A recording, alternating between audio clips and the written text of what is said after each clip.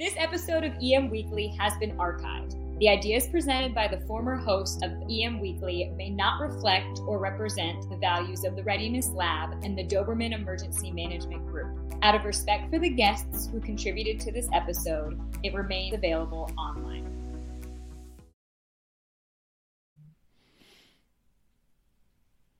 EM Weekly starting right now, bringing emergency managers from around the world together to learn, share and collaborate. Hey, welcome to EM Weekly Show, and this is your host, Todd DeVoe, and I have with me producer Brian Colburn, and we're going to have a great conversation today just regarding the protests and everything that's going on in the world, realistically, right, with this whole thing. A very interesting turn of events that's been going on. You know, we're doing a special live show specifically because of the dynamic movement of everything that's going on. And, you know, I'm over here on the West Coast. We're watching Santa Monica. We're watching L.A., San Diego, San Francisco, Oakland, all the major cities over here in California that have been hit. We've had protests in Orange County, California, where we're broadcasting from, although not as big as you've seen in the larger cities. And of course, New York City, Philadelphia, DC is going off. And we're going to have a long conversation about what's going on in DC. Obviously in Minneapolis, where everything started specifically on this event. And I have a different take on it that I think most people have, at least most people in the media have articulated the causes and whatnot on this particular protest. And yes, the flashpoint was definitely George Floyd being murdered. But I think there's a little bit more to this than that. You know, we've all seen the video of George Floyd, or most of us have. If you haven't seen it, it's out there it's out there to be seen. And New York Times actually did a really good synopsis of it. And I'm not a New York Times fan, but they did a really good synopsis of it, showing video from different angles and what happened. And I actually walked away from that video, and I don't know about you, Brian, with more questions than answers of what the hell happened during that stop and subsequently led to the death of George Floyd. You know, Derek Chauvin has been charged with second-degree murder. The other three officers that have been involved have been charged with aiding and abetting and accessory to murder, which is with the second-degree murder charge being placed on Chauvin, creates that as a felony as well. They've all been arrested and taken into custody. And at this time, as far as I know, and Brian, correct me if I'm wrong, I don't think any of them have been released on bail, but have been moved to isolation, correct? I think the bail hearing is set today for the three. Bail was given to the main offender, but he's not in bail. He's still in custody as far as I know. You know, what's interesting is the situation that killed, or not the situation, but the tactic that killed George Floyd has been deemed since I think it was 98 or 99, somewhere in there, in California, no longer to be able to be used on suspects. So what was happening before is, you know, they hog tie somebody who's been combative, which is tying their hands behind their back and their legs together, right? So if you think about that, and then throwing them in the back of the police car, and there were lots of in custody deaths created by this called positional asphyxiation, and even so much so that even as working in as a medic, you know, if you throw somebody who's combative and you put them on a backboard and you kind of sandwich them on the thing, that was killing people as well. So the positional asphyxiation has been known for a long time to be something that as soon as the person's compliant, you need to set them up, and obviously putting your knee on somebody's neck for that long period of time, creates badness, right? Or you know, and we've seen this happen just recently in Dallas as well, with a mental patient who actually called 911 because he knew he was off his drugs. He knew that he was having some issues, and he died as they were waiting for the ambulance. So within a few months of each other, we've had 2 in custody deaths with the same tactic, if you will. The difference between the two is one made national media and the other one didn't. And the other one no one said anything about, and the other one has caused civil unrest throughout the United States and the world, for that matter. Right. So, so the actions of these officers has sparked the violence, and the question is what is the role of law enforcement? What is the role of public safety? And what is the role of emergency management in general during these times of crisis? And that's kind of what we're going to discuss a little bit about it here. Brian, like I said, he's the executive producer of the EM Weekly Show. I asked him to be on today because obviously he's been paying attention, and he has his own show called the Drive Time OC, which is a hyper-local radio show here in Orange County. And with this morning, we were discussing how to protect yourself from during times of civil unrest. What I mean by that is, the civilian, the person out there who doesn't need to be involved in anything, doesn't want to be involved, kind of keeping the situational awareness going on so they don't get caught up in these situations. So people Brian, get caught up in the melee, Yeah, I have a question for you. I don't know if you saw it, but did you see that truck driver who they arrested? They said he was driving through the crowd, but it's really just looked like from the video I've seen that he wasn't trying to drive through anybody. I mean, he started honking his horn way back and was trying to stop. I mean, big rigs don't stop on a dime. They're not a Honda Civic. Right. Do you think that he was trying to hurt people? Yeah. Like I said earlier this morning on my show, is it's easy to sit back and armchair quarterback this. We're seeing, in my opinion, what the media wants us to see. And in my opinion, they're biased. And it's easy to sit back and go, ooh, but we've learned from cases in the past that camera angle, the lack of audio, really plays a role in the perception that people may have over what's truly going on. But whether he was or wasn't, we don't know what was in his heart and mind at the time. We know big rigs don't stop on a dime, like you mentioned. There was another video I saw where I believe it was a FedEx truck, double trailer, people were jumping on, trying to open up the back and loot from the back of this trailer. And he started driving away, and a protester got caught up in between the 2 trailers.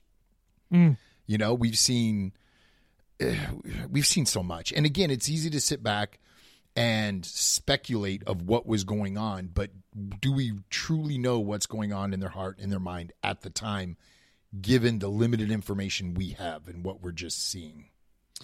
Yeah, yesterday in Newport Beach, a guy in a Mini Cooper drove through a crowd, and his first defense that he talked to the officers was, "Hey, I was fearful for my life. I was running. They started hitting my car." The video doesn't really support that. Now, was he trying to do it's a Mini Cooper, what was he trying to do? Like what happened in Charlotte? Literally, this is kind of funny. Not funny in a comedic way, but funny in an ironic way. The guy who's running through the crowd in a Mini Cooper was stopped because a guy threw his bicycle in his window. That's what stopped him. So that being said, I don't think anybody was hurt in that. I don't know.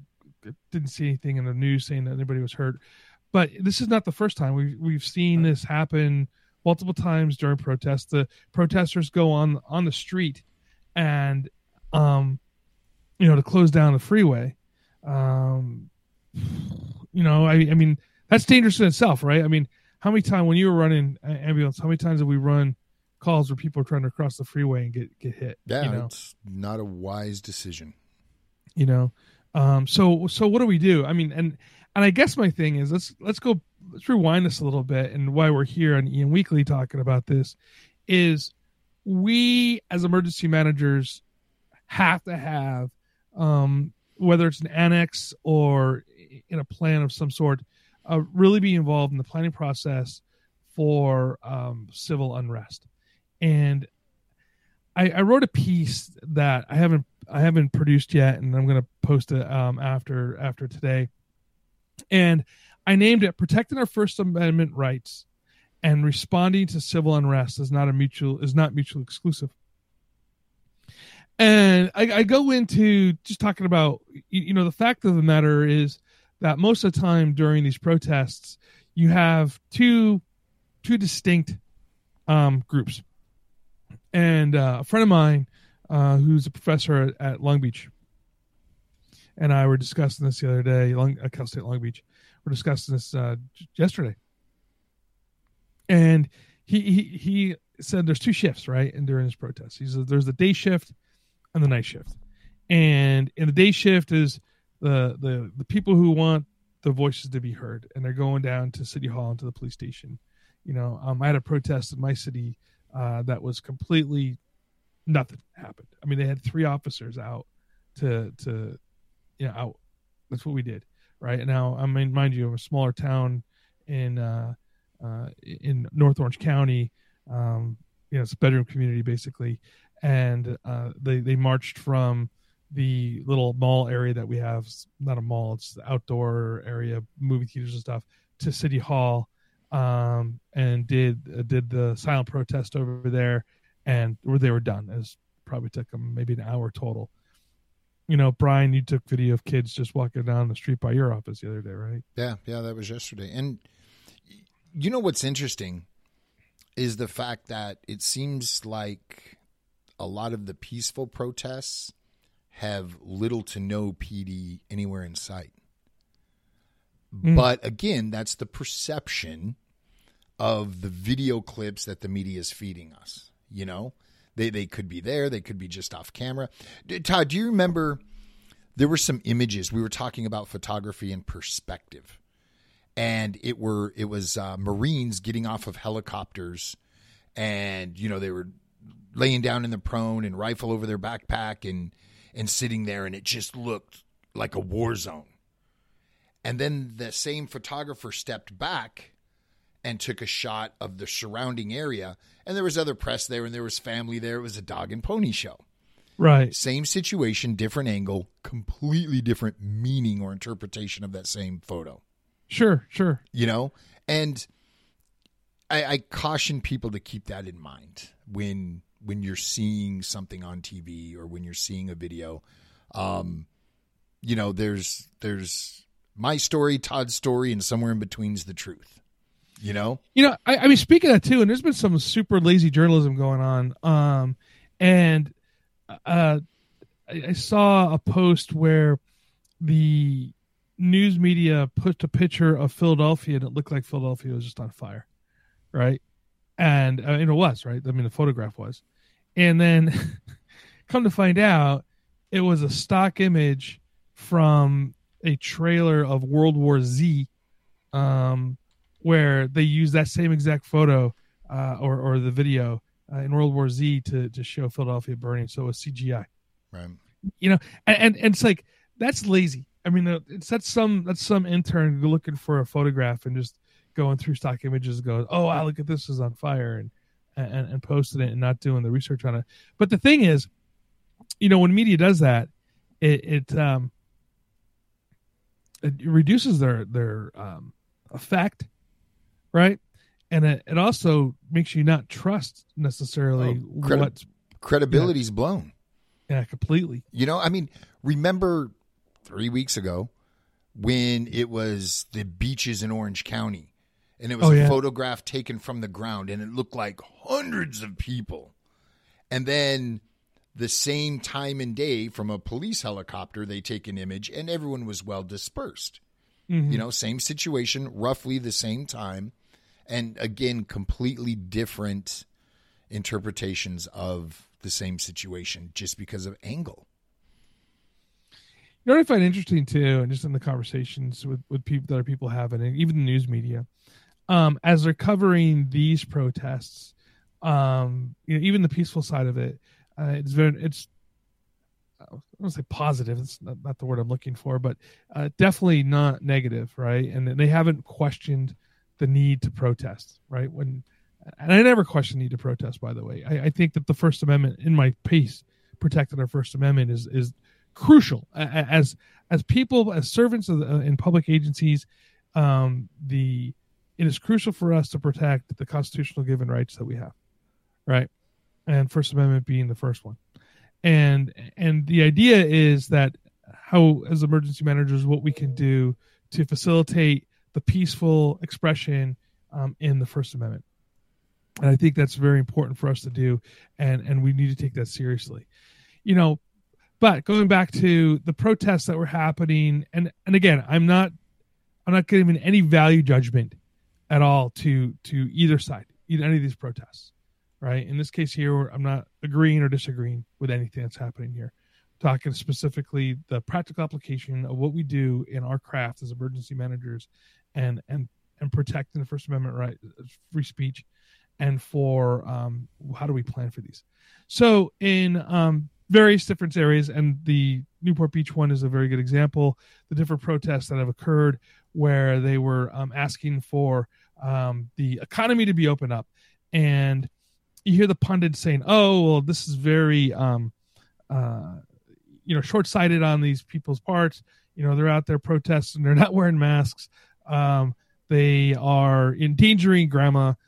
They have all this." Is some of the stuff that's being said, and then turn around to these protests, and these are just weeks after. It's not even like months or whatever. This is just literally a couple of weeks after the people in Michigan were out there doing their thing, and these people are out protesting without masks, and you don't hear the same criticism coming out from the media. So I just found that kind of one of those interesting facts. I'm like, and then the funny part about it is, it's like the other comparison that they had is like, well, why weren't the law enforcement tear gassing these guys that were standing on the streets on the capital of this was in Michigan.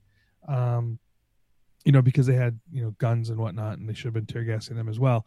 And again, I think the circumstances are a little bit different, where you're not seeing the peaceful protesters in LA. I can't talk about every single city, but what I've been following, I haven't seen the peaceful protesters being tear gassed. And I know, Brian, you talked about this morning about them being rounded up, but I wanted to tell you, but I wasn't able to jump back on, is that that's a tactic that these particular organizers are using to they want to overwhelm the jail system. Right. So that's why they want hundreds and hundreds of people to be arrested. And these people that are being arrested right now have stated that they're willing to be arrested for the cause. It's a misdemeanor, failure to disperse, and so it's planned for them. It's a part of this protest is for them to be arrested. So it's not like the PD's picking on these poor peaceful protesters and not the. That's not how I implied that. How I implied it is 2 blocks away, they're looting. Yeah, right. No, absolutely. And if you're there to protect and serve, where's the most good going to come from? Rounding up somebody who wants to go to jail, or turning the corner and stopping looting. Right. And I think, again, I don't think that there's two separate things. I think that, you can, I don't know. I think that has to be done. They're taking space up on the road. They're doing this on purpose. They park vehicles in a way that other cars. So they actually, the protesters, smartly so, parked vehicles so the road was blocked. So basically putting the safety vehicles in there. They put themselves inside that barrier so that they knew they weren't going to get run over, sat on the ground and put their hands up over their heads and said, okay, we're willing to be arrested. And again, it's a show of defiance, but well planned. And this kind of parallels into my point here.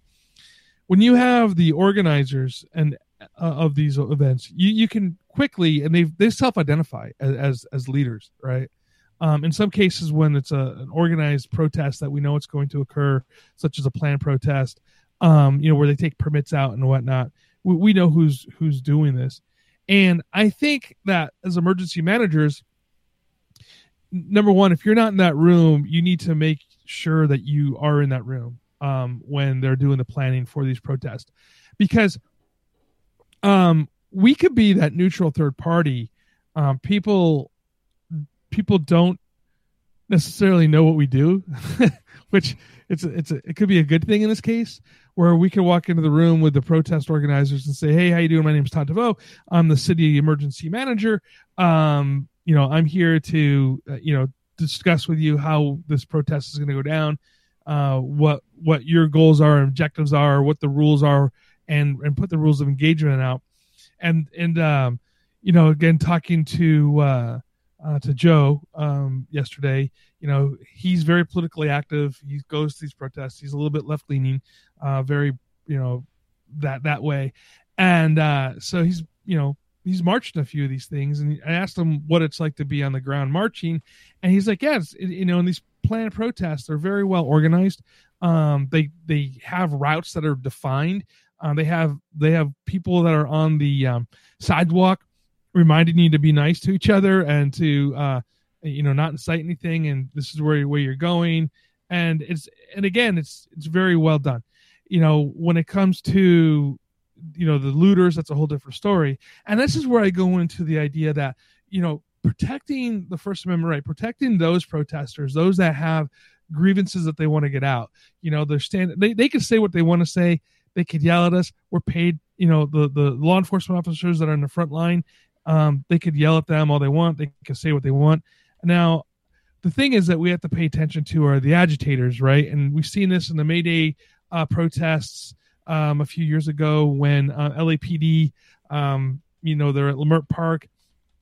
They called for, this was the assembly is now unlawful. And at this point, the black box, the anarchists, started chucking rocks and bottles full of urine at law enforcement. But the visual is really poor because the black box, these people have tactics, right? They practice this stuff. And so now they're 2-3 rows behind women and children. And so when LAPD went out to go get the bad guys, it looks like they're putting sticks on women and children who are there to protest. And so, understanding that we have, and they learn from that, right? If you look at the protests today, when they give the order to disperse, they're waiting 45 minutes or so, maybe a little bit longer sometimes. And they're waiting for those who don't want to be involved in the melee to leave.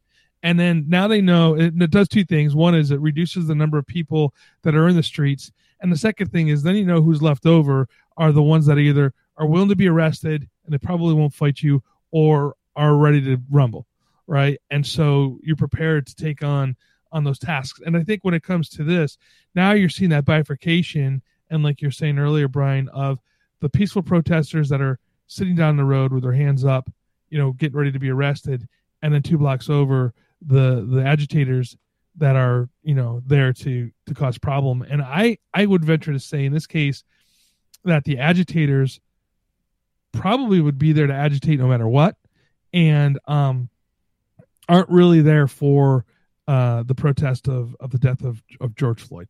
What do you say? I completely agree. I think the agitator wants to hit and run so he can come back and hit again somewhere else or later on. Mm-hmm. I think if they're cornered, they're going to continue to agitate. But, it's at the end of the day, there are subsets out there. We have those that want to protest the death, and we have those that are using this as an opportunity to, obtain merchandise to sell on OfferUp. Yep. And then we have those that want to go out and destroy property and hurt other people, and those other people being peace officers. And, it's a complicated situation. And even if you're on the ground, you're not going to get the whole story, Absolutely. I know a young lady who was in LA protesting this weekend, and when they turned a corner and came across a burning police car, yeah, it's time to go. And right. they left and sought safety, which in my opinion is a good decision because, I've said it on the other show. If you look like a duck and it's duck season, you know, bad things are going to happen. So that's my view. Let's take a quick break and hear from our advertisers. And when we come back, I want to discuss engaging the community after the protest, what the recovery looks like, and some of the community groups that are already stepping forward to clean up. Seconds count during an emergency. That's why at Titan HST, we connect people with the latest technology possible, whether it's mesh networking, augmented reality, or real-time translation, allowing people who need help to find help immediately. Better matters because lives matter. And thank you for listening to our sponsor. And without them, we could not put on the quality shows that we've been putting on, and absolutely couldn't put this live show on. And, you know, hit them up, talk to them, say, hey, I heard you on EM Weekly, and then you want to learn more about the product, because, you know, actually during these times right now of trouble, you know, communicating with the community, right, is huge.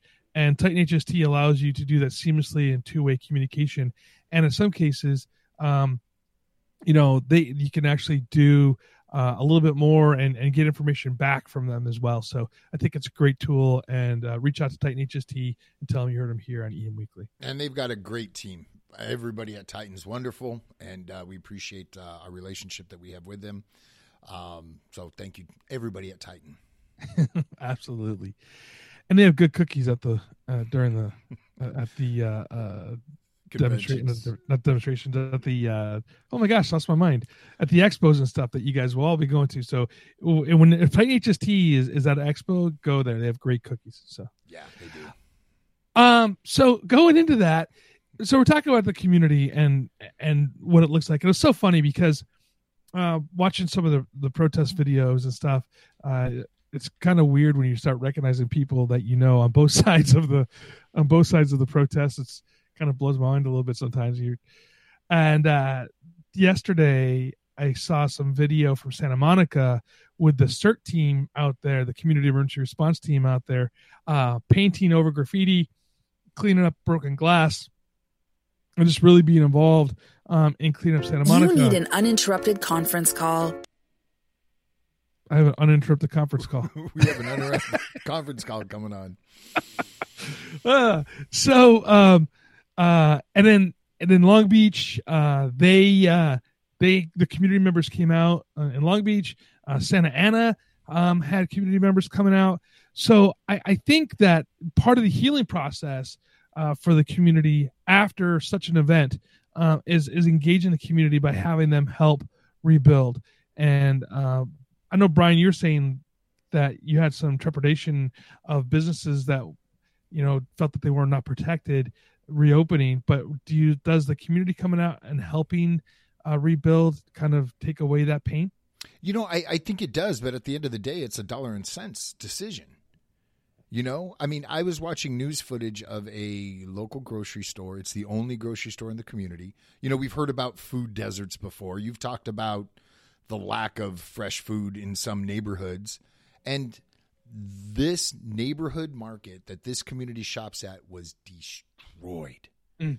And I mean, citizens sweeping aisles of just broken glass and food all over the place, down the aisles, past the registers, and out the front door. And, you know, they said they were going to rebuild. But at the end of the day, it's money, dollars and cents. Do we have enough insurance? Can we afford to rebuild?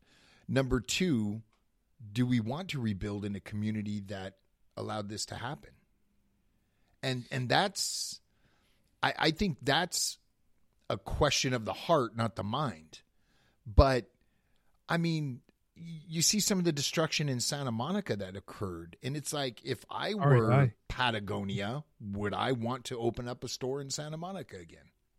And for those of you that don't know Santa Monica necessarily, you know, from out the world here that are listening today, and the Santa Monica, the areas that got hit were very, very upscale, and like Patagonia, which, you know, is the reason why it's called Patagucci, right? REI was hit. Some of the higher end stores like that were completely decimated. And Brian's right. You know, I was watching some of the footage where cars were pulling up like they were coordinating, right? And so the cars were pulling up and people were running out of the stores and stuffing so much stuff in the cars that they couldn't close the trunk, right? And they're reselling that stuff. This is not people that are there to protest, Floyd being killed. They're looking to make some money off the death of this man, which really kind of irritates the crap out of me. But but that being said, a guy, you have a friend of yours that's a store manager for a Columbia outlet, right? And talk a little bit about that. He was down with contractors boarding up. Fortunately, it held night one. Day two, he went back to reinforce, but neighboring stores, and this is right near the convention center. Todd, you and I left the convention center or would meet at the Old Dubliner for breakfast before IEM. Right. And they broke into the Old Dubliner and trashed the bar. And it's again, back to the point of A, can we afford it? B, do I want to rebuild here if I can afford it? Right. And everybody who's listening, if you guys have been to the IEM conference in Long Beach, the area that got hit was right where all of our activities for the conference happened. Yep. The Old Dubliner across the street, the hotels right there, the hotels, the restaurants, the Pike place, where the aquarium is, the Pacific, all that stuff was impacted. Did they go into the aquarium? I was wondering that. I didn't see that. I did not see nor hear about the aquarium being breached. It appears that down there, I did not personally see any footage of graffiti like we've seen everywhere else. And hopefully they didn't. And in my mind, I'm like, oh my gosh, I could just see these people going in and trying to break the glass. And yeah, me too. It's a beautiful aquarium. It's gorgeous, yeah. But I did not hear of. So I actually like the aquarium of the Pacific better than Monterey, so I'm just going to put that out there. So yeah, I know everybody in Monterey is probably throwing rocks at me right now, but it's just my opinion, right? But yeah, I mean, but going back to the community groups, there's always this debate on do we use like CERT, right? Like what is the role of the community emergency response team? And sometimes using them outside of the traditional what you think of the role is of the disaster response. Do you, CERT? Like, do you use CERT to go and help with the cleanup?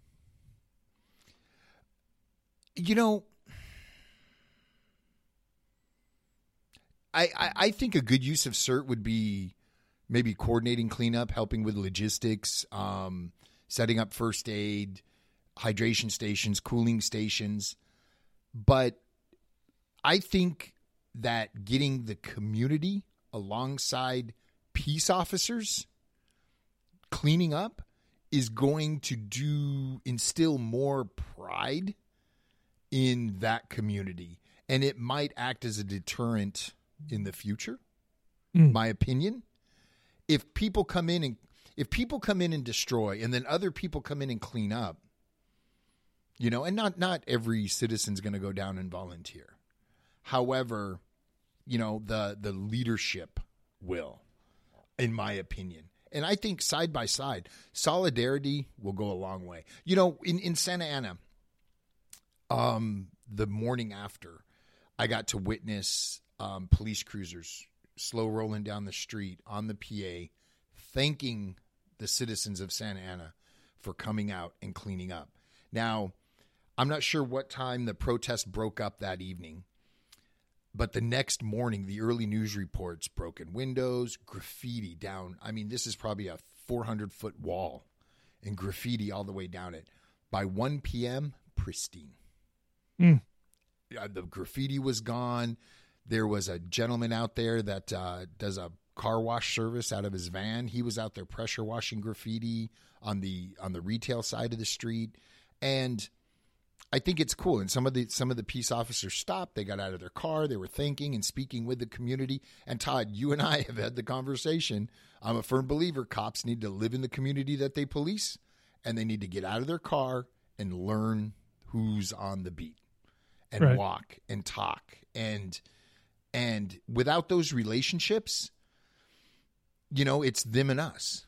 If there's a relationship there, it's Bill. Right. It's not the cop, it's Bill.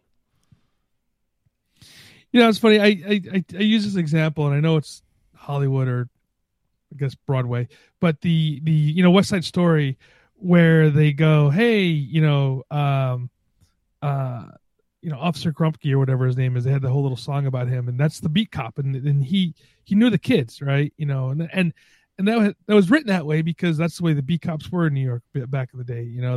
They knew the kids, whether right or wrong, right? But they, I remember as a kid that I got in trouble one time, and I was more afraid of getting in trouble with my dad after finding out. I mean, then I was from getting the ticket I was speeding. That's what I was doing. And instead of getting a ticket, they brought me to my dad, told him what I was doing. That was the worst, man. Me in one hand and my BB gun in the other of a deputy walking me home.